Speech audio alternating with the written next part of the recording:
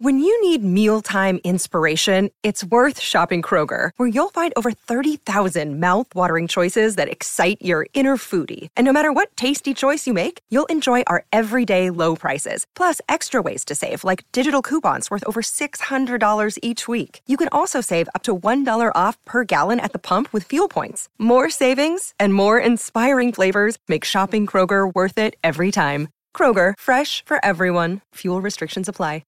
Forever Dog. This episode of The Need to Fail is brought to you by Smashing Guitars. Yeah, I'm a rock star. I just smash my guitar when I'm done with it, man. Fuck you, dude. Give me that guitar. I want a guitar.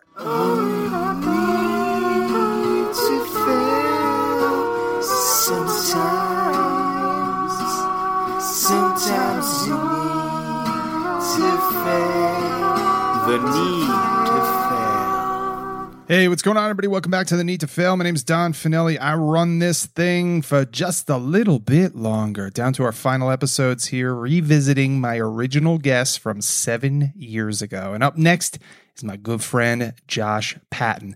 But you know, I got to promote my farewell gear. Hate doing it. So why are you doing it, Don? Good question. Well, what do I have to lose at this point? Nothing.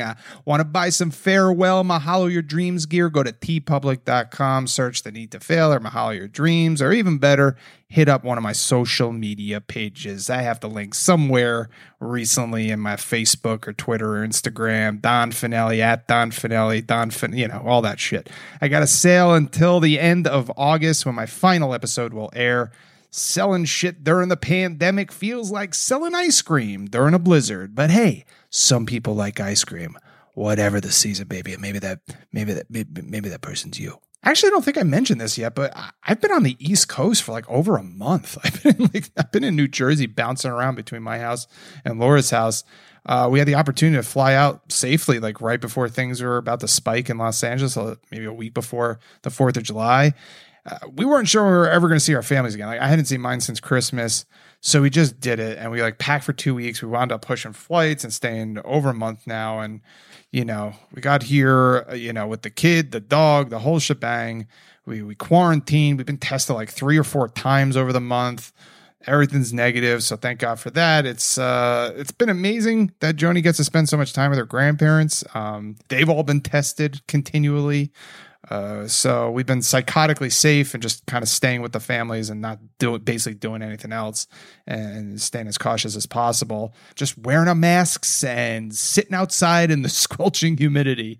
Anyway, it's been great to be with family. But man, we've just been jumping back and forth and just living out of a suitcase and just been delaying stuff and totally uprooted, discombobulated. No real routines. It's been super challenging. And now flying back's a whole other fucking story. You know, we're flying from a place where things are relatively stable into LA, which things are not. And there's fucking earthquakes, and it's just causing massive stress and anxiety. I mean, traveling with a 1-year-old and a dog is already stressful. Now add a pandemic to it. And yeah, quite unnerving to say the least. And now we don't know when the fuck we're going to be able to see our families again. Like, I don't know about Christmas. I have no idea. It's like the joy that Joni's, you know, brought them. It's just making it tough to be away from them again. So I have no idea what will happen. I think this will all be worth it. This time with our families was just so special and invaluable and genuinely touching, you know. But, you know, I'm just going to try to focus on what I can control, be as best a citizen as I can be and as conscientious and safe as I can be. But yeah, I'm flying back soon, which has been an internal debate if we should go or not. But yeah, we're doing it. And just please pray for me, goddammit, or visualize happy, protective thoughts. Thank you. All right, let's get to the show. We're talking to my bro, Josh Patten, writer for SNL for 8 fucking seasons and Dive Bar Golden Tea Master. He's on my indie improv team. Fuck that shit. We come out of the woodwork every now and then to perform, even online. He was a UCB stalwart in New York for many years. He was on a weekend team called Grandma's Ashes. He was a DCM late night staple. He was in all them shows. He's probably in the pantheon of players that I always want to have on stage with me. I mean, I love love playing with Josh. Ever since we were in a 600 level class together at UCB, it was called Cops and Robbers. We started spitting out lines from the movie Glory during a group game that no one else caught on to. I was like, yep, this is my dude. I just always feel comfortable going anywhere on stage with Josh. Dude will always have your back, makes sense of shit. He's just one of the best improvisers and teachers out there. It was so great to catch up with them. I'm just using one audio track, by the way, from our Zoomed conversation in this one. There was some boring audio stuff. Of course, I'm not going to get into it. It's really great that this podcast is truly coming full circle because we're ending up where we began with the audio. This is probably even worse than where we began. If you haven't listened to the first episode, I highly recommend listening to that to hear Josh's journey to SNL and his setbacks along the way, how he pushed through them. But for now, it was a goddamn pleasure to catch up with him. Hey, he just got engaged last week, okay? So that's fucking amazing. It was after we recorded this, so we don't talk about it. But nonetheless, congrats to Josh and Shannon. I say we get to it. Here he is, 7 years later. It's Josh Patten.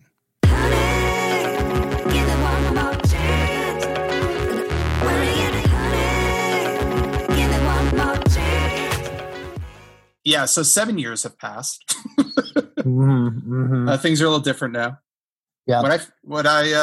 You're still at the same job, man. That doesn't happen a lot, right? In this industry? No. Maybe late night. Really. I would say there's a good amount of like we know a good amount of late night folks that like stay or loyal to their late night show. But yeah. But in the industry as a whole, people kind of jump around all the time. Yeah, it's been a lot of staying power. I think in late night, it's like the churn rate of starting pitching staff in the major leagues. Yeah.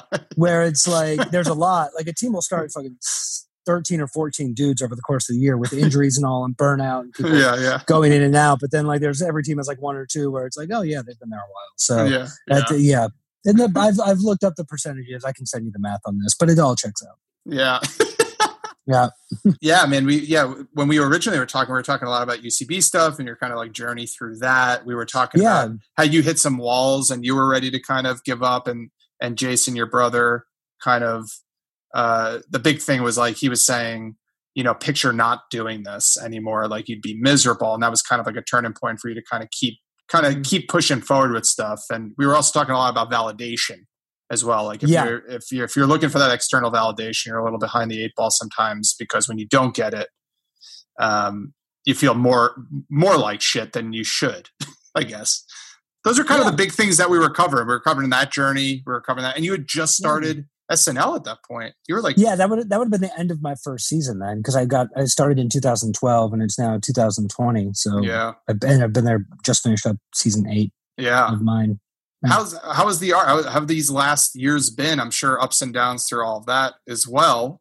But I mean, you're still fucking rocking and rolling there. Where are you at with SNL now?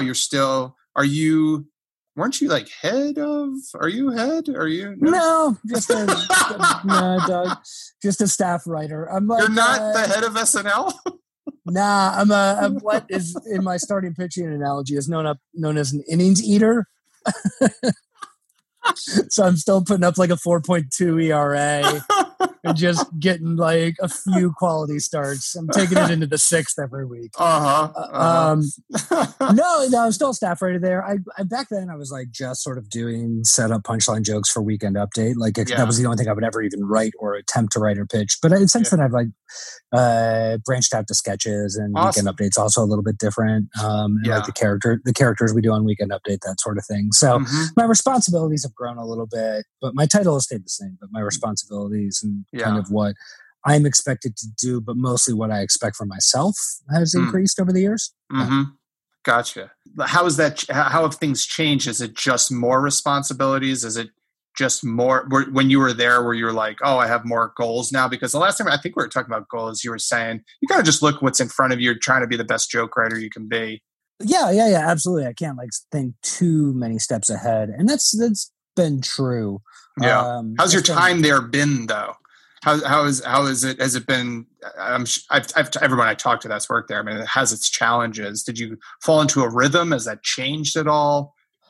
I mean, my rhythm and just like routine practices have changed, but that's boring shit. That's like I take a run in the morning instead of night now. Like that kind of, my diet has changed because I'm old now. People want to hear it, man. People want to hear that shit.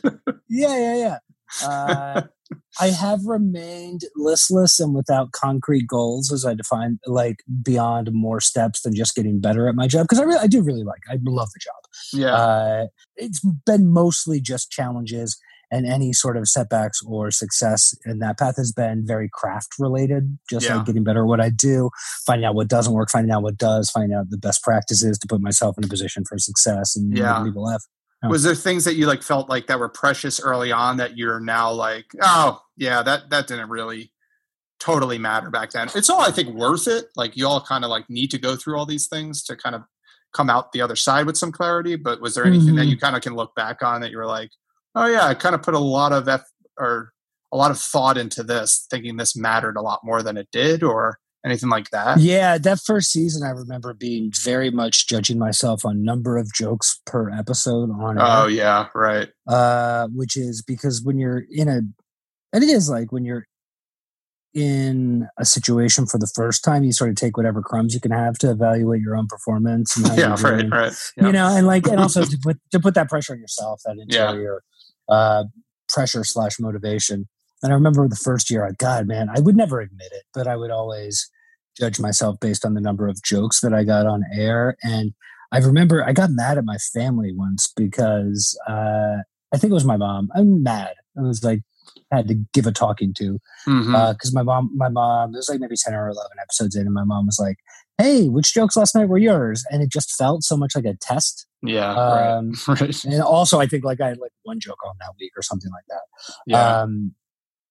And over time, that I knew that was a bad way to judge it, and I knew intellectually that it was not productive, but it took time and experience to grow past that to where I don't know how many jokes, like I don't even know these numbers or anything when I would obsess over them when I first started. Yeah. But I do know whether or not I have done the job to 100% of my abilities on a week by week basis. Right. And even if that means that I got nothing on the air,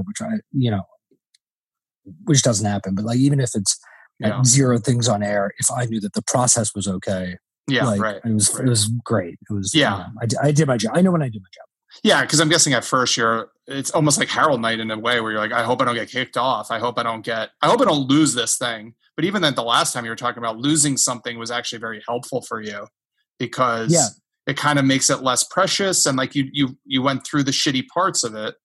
So it's kind of like more, I guess, fun or more appreciative experience. I guess my first show that I got zero jokes on, which was actually before we talked in 2013, but I never would have said this because I was a braggadocio idiot back then. The first show, it was my mom. My mom came to a show. It was host Vince Vaughn and musical guest Miguel. So it was her two faves. Hell yeah. Classic. Just a great episode. And I remember that was the only show where I got zero jokes on, and my mom was there for like she like came up from North Carolina, and it was just like a real. That was like just creatively, just like the pits, and that was probably good that happened, because then after that I stopped caring about it less because I could never sink lower than that. Always hit rock bottom. That's what I tell. That's what Josh Patten always hit rock bottom. That's your t-shirt. I tell every single person I talk to at a bar drinking by themselves in the afternoon, like, bro, you got it. Right. Did it, man. You're there. You're where you're supposed to be. Yeah. Oh, man. Yeah, with that, once you start kind of settling into a place, then other things start opening up. So you start writing more sketches. Like, your responsibilities grow. And so new challenges come with that. Which I guess is super healthy. If you're going to stay in one place, it's like finding those things to keep challenging yourself, which makes you feel like there's constantly some sort of growth, I guess. Yes, there's been sort of a very constant incremental growth over the course of the year. So I've never felt like burnt out or stagnant or anything like that. Like whether on a joke writing level or before approaching the work level. Is it a situation, it feels like you concentrated a lot on your job and it feels like you're also trying to balance your life, like your personal life? Was that like an important step for you? Was that something where you're like, man, I'm like kind of killing myself in my job here, I need some sort of balance? Or did that something that just kind of came into your life where you're like, I want love, I want more than just work and all that stuff? Was that like a conscious thing that happened, or did you kind of fall into that? This is speaking from someone on the outside looking in to you. Where it feels like you're kind of in a good emotional and spiritual and place. Yeah, I'm very happy in many aspects of. I don't know if I made this analogy to you before, but I think it was that old David Sedaris story that said, I think he was relaying advice. So now I'm telling this like fifth hand. So yeah, it's just telephone advice. Yeah, great build up for that. Where it's like, if you have like 4 buckets of life, they are work, family, friends, work, health, friends and family, and like relationship, partner, romantic stuff, right? And you can never have all 4 of these filled up at one time. You can have like 3 of them, but it's like you can have like a good relationship with your friends and family and a good relationship with your spouse and a good relationship at work, but then your health's going to be shit. Or you can be in good shape and romantic's going great, friends and family, but you have you have no job and no. Like you start with 5 gallons of water and there's no more, no less. You're kind of playing with the same amount of water. Exactly. I definitely had that romantic part and the friends and family part way down. So I decided to take some stuff out of the other buckets and gain 5 pounds and meet somebody. And also, like, I guess my brother's advice kind of came.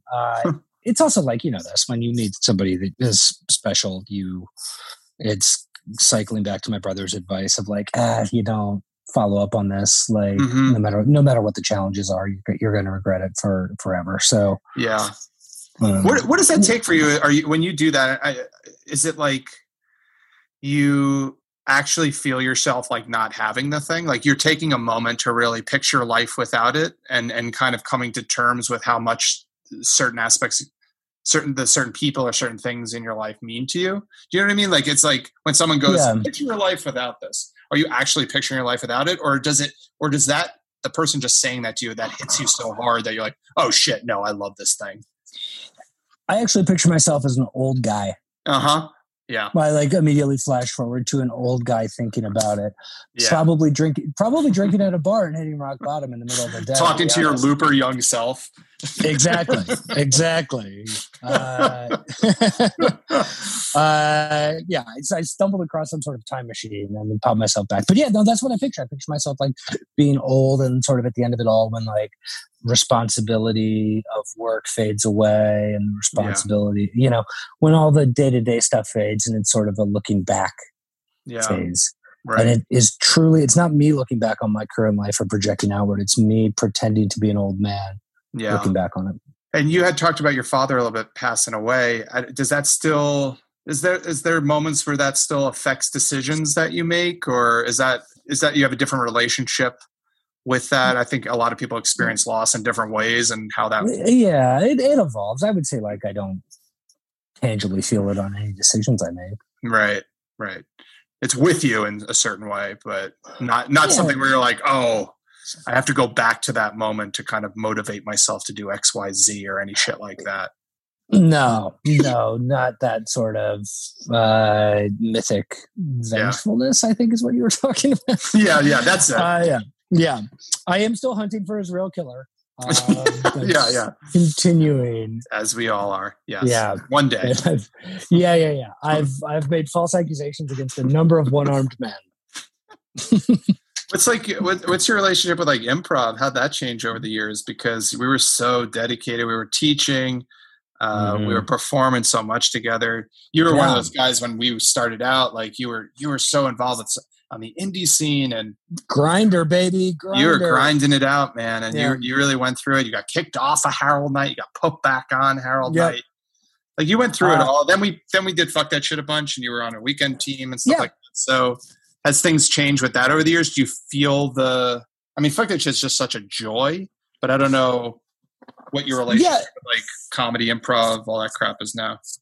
It is. I guess I kind of moved to a place where it was sort of something I did on my weeks off from SNL with my friends. And it was mostly a way to see my friends and to reconnect with them and sort of bask in their brilliance. Yeah. Because I could feel myself not getting as good. And then I kind of cycled back around to really sort of loving it for the craft of it. Yeah. And just really viewing it as sort of a playground sandbox mentality of, a place where you can perform in front of a live audience and then never take that for granted, which maybe I think I did for a couple of years. Sure. The sort of bond between performer and audience. Yeah. Mostly doing like Grandma's Ashley shows on like Saturdays when SNL wasn't around, where it was like sort of a super happy fun time for me, but I don't know if I was giving it 100% for the audience. Right. But I kind of cycled back to where it's to where that bond becomes special again, and you sort of realize what that means and what a joy and a privilege it is to be able to get a chance to make people laugh. Yeah, I think that plus doing it with people that you also love and respect is such a gift. And I think, the scene's going through a lot of good changes, I think. And it's good to kind of, I feel grateful looking back, kind of being there at the time that I did, although that we were surrounded by problems, some that I knew, some that I didn't. Finding each other was, again, I mean, I say it every fucking episode, you're there to find your collaborators out of anything. Of course, you want to be on stage and you want all the accolades to go with you, but going back to our original conversation many years ago, that external validation fades away. And it's really like the people that you wind up with, whether you wind up going on and creating actual professional things with them, or it's like a sandbox, you can always play poker with them kind of thing. It's just that kind of place where you can kind of trust people and be a reminder. Poker night, the most trustworthy environment. That's a good way of putting it. I definitely don't have the same like drive as I did when we were younger to perform as much, because I think it was a lot ego driven, and then also like I was hell bent on like being very focused on getting better and all that stuff. And now it's like, but now you also have a bunch of different outlets. Yeah, right. Exactly. It's not the one thing.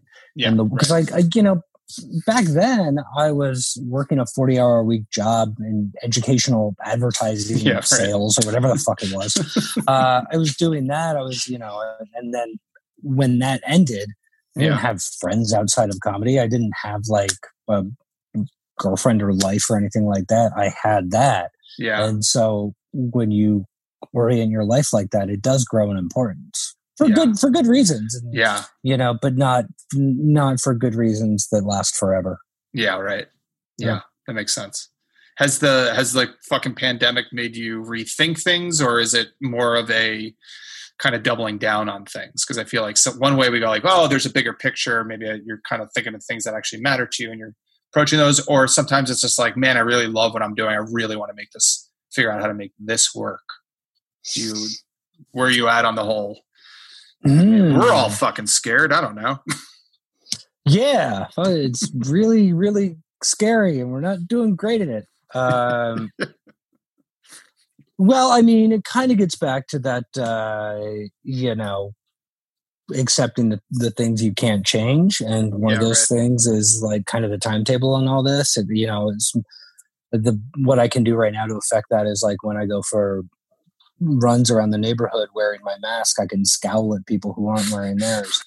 And maybe that'll affect the larger shift to getting back to audience, like live audience based performance of all sorts. Yeah. That's what seems to bring you the most joy. Sorry to cut you off, but that seems like that is it. It's the live aspect of having that audience, performer, writer connection. Laughter and comedy are a communal experience, and they will always be a communal experience. Yeah. And you can't really cheat your way around that, because you can't really keep honest at what's genuinely funny versus what's you can lie about drama. Have I ever told you this, my drama versus comedy thing? I think so, but let's repeat it. Sure. Yeah, man, you can lie about drama. You can say like, oh, well, that was very emotionally affecting. And like, while I was watching that, what was going on in my internal monologue was like some real deep thoughts about the characters. And God, it was really good or it was really bad. You can if you're good at a process that I call lying, you can make that up. You can just pretend stuff was good or you can pretend stuff isn't. But with comedy and live performance of comedic nature, you have to laugh or you don't, and the proof of the pudding, it's right there. You cannot, it's an involuntary response that's elicited, right, and you're judged so harshly, and that fucking rules and makes it a much better art form. Yeah, and every 21 Jump Street, the movie, should have won the Best Picture Oscar. It was really funny. Does that shit get easier over time? Like if you do write something. Of course, the other side of it's like you write something and it gets a huge response. You feel like you're on top of the world. Mm-hmm. But part of this is like going for shit, it not working out, just like on stage. It's like, oh, that didn't happen. You kind of giggle it away. It's kind of easier sometimes with improv. We kind of look at each other and know that didn't hit. And it's just internally funny to us as much as it's externally painful for the audience. But does that get easier? You're the best at that, by the way. I love when you're on stage and you do something where it's like, nope, all right. Moving on. It's not great. Like your character says that. It's awesome. Yeah. The character knows. With more experience, I know what'll work. I know when a joke will work. Right. It's more rewarding and more enjoyable for the stuff where I'm not sure. Yeah, right. Like even if it's like, if it's like content that's like sort of out there, an idea that's like a little bit complex or something that like instead of being 1.2 steps ahead of the audience, which is like sort of the sweet spot, you're like 1.5. And it's like, hey, is this going to work?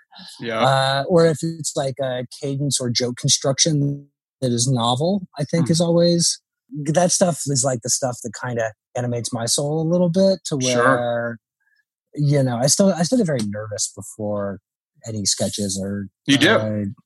Yeah. By proxy, I'm not doing anything with them. They're done. I've part of it is like, oh shit, did I check the cue cards and is there one missing? Or did they drop them on the way there? Like absolute crazy hypochondriac type nervousness. Mm-hmm. But mostly it's just like it's nervous of like, oh boy, we're gonna see how this goes. Yeah. But that's the joyful stuff. That's why we're doing it live, because it's the stuff that is a little bit more of a slam dunk, probably just much less, not less interesting to you, but it's kind of like almost like you're doing your job. It's kind of like you're clocking in, it works. You're going to do your job. There's satisfaction in that as well, but like the real juicy stuff. It's the meat. The meat and the potatoes. Yeah, that's the dessert, baby. It's meat and potatoes versus dessert. The real juicy stuff is still.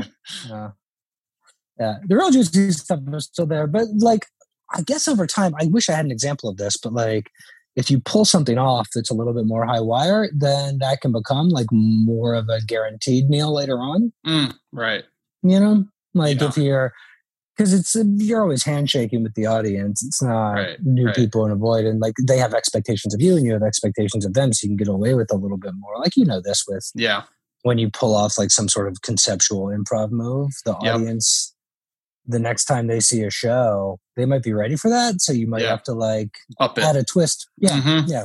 Which is fun. That's always like, that's how you keep growing and keep evolving and not just, picking out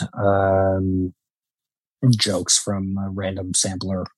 Yeah. A good amount of fuck that shit was like, hey, let's do something a little bit more highbrow, mostly forced by me and totally my fault. And then if it was just like, oh, this isn't really happening, it's like, well, let's just repeat each other and do a quick sound of movement. Let's just right. Let's just quickly get out of this. This will get us out of this heady fucking insanity. Yeah, I'm happy that all those shows are online and nobody's ever going to take the clips of us doing doofy 7 seconds of sound and movement and put them in a montage together. They will now, man. They will now. You already set the table. I'm really happy that that's the case. I'm also really happy that the internet has hours and hours and hours of in-character performance footage of us that we have no idea what it is. No clue. Just a Pandora's box, sift through. We'll see. No memories of doing anything. I can't remember anything when it comes to improv. So it's been funny to be like, wow, all these shows live here and people have watched these, and that's crazy, man. That is so yes, bonkers. and like dissect them, and they dissect them and they say like, oh well, I think in this case the initiation was this, so the other person was thinking this, and they responded that, and it's like, nope. No way. No way. We're trying to make each other laugh, and we're trying to we're fucking with each other, and we're trying to one up each other. That's basically what's happening. And then we like fully trust each other that we can screw with each other. So someone's smart enough to figure out how to tie it all together at the end. We'll be okay. Yeah. Sure.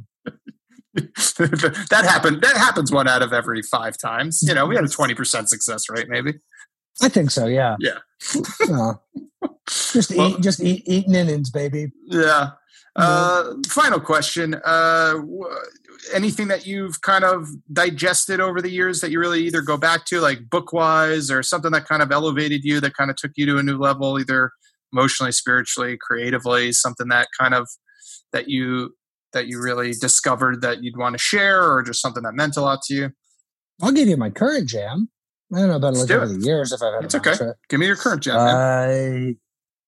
There's I'm going to paraphrase very roughly, but there's it's a play, like sort of a Greek chorus play called The Rock, that's written by T.S. Eliot. Mm-hmm. And it's about religion, but I feel like it holds. Okay. Whether you are or you aren't. It's paraphrased very, very loosely. I'm very sorry for this. It's why do men turn to the church?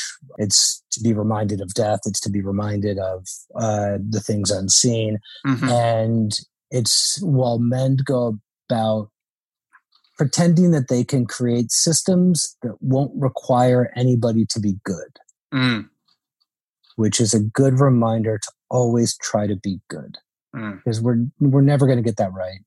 The systems of it, we're never going to get that right. We're going to try real hard, and it's noble to try real hard, but at the root of it all is you got to try to be good. Mm-hmm. Yeah. You read this play? Or no. Okay, this was paraphrased on a play. I didn't know if you read the whole play. It was paraphrased in a long journalism article about our digital selves versus our analog selves. Oh, interesting. What we present on, it's worth reading. Yeah. That's great. I will look that up.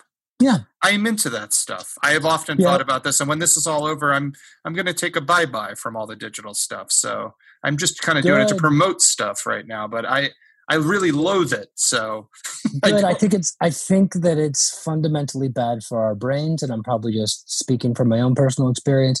I haven't been really on social media all summer after SNL ended, and man, it's just so good for my brain. It's so bad to just be to have that dystopian dopamine dispenser working on your noodle all day. Yeah, that's a great way to put it, man. It makes me depressed. And on social media, you get to communicate as a perfect version of yourself who has never made any mistakes. Yes, right. And that's honestly, no matter where you are and what you're talking about from what side, that's some Pharisee shit, It robs you of empathy too. Yeah, you're gonna be perfect. Yeah. Yeah, you're gonna think that QAnon is real or whatever, and everybody's a secret pedophile, or you're gonna think, it's so bad for your brain, because that's not how humans are meant to interact. I think the trick is, or what they've tricked us with is how can you stay quote unquote connected, or how can you stay up to date? It's we did this before to some extent. There are ways to do it, and I think it actually encourages more face to face, and maybe not now, but more. I've talked on the phone more, and I'm more doing this stuff, and same. I much prefer it, man. I quit Facebook 5 years ago. Talk to my family on the phone way more. Text them way more. Yeah. Anyway, this was great. Follow me on Twitter. Thanks for doing this, man. Thank you for doing this, though. You're the best, dude. I'm happy to catch up with you. Yeah, always.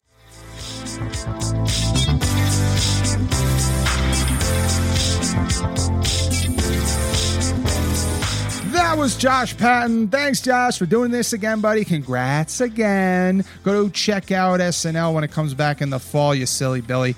He's not really doing social media right now, but you can check him out on Twitter when he unbuckles and dives back into that cesspool. He's at the Josh Patten. I'm on Twitter at Don Finelli or at The Need to Fail. Questions, concerns, failure stories of your own. Email me, theneedtofail@gmail.com. All things Need to Fail merch, aka my one design. Head over to TeePublic, search The Need to Fail or Mahalo Your Dreams, or check out my social medias for the links.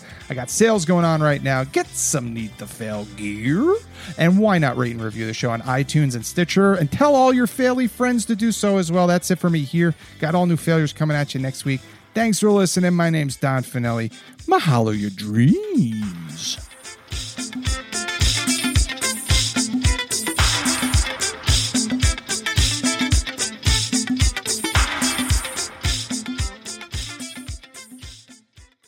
Forever Dog. This has been a Forever Dog production. Executive produced by Brett Boehm, Joe Cilio, and Alex Ramsey. For more original podcasts, please visit foreverdogpodcasts.com and subscribe to our shows on Apple Podcasts, Spotify, or wherever you get your podcasts. Keep up with the latest Forever Dog news by following us on Twitter and Instagram @ForeverDogTeam and liking our page on Facebook.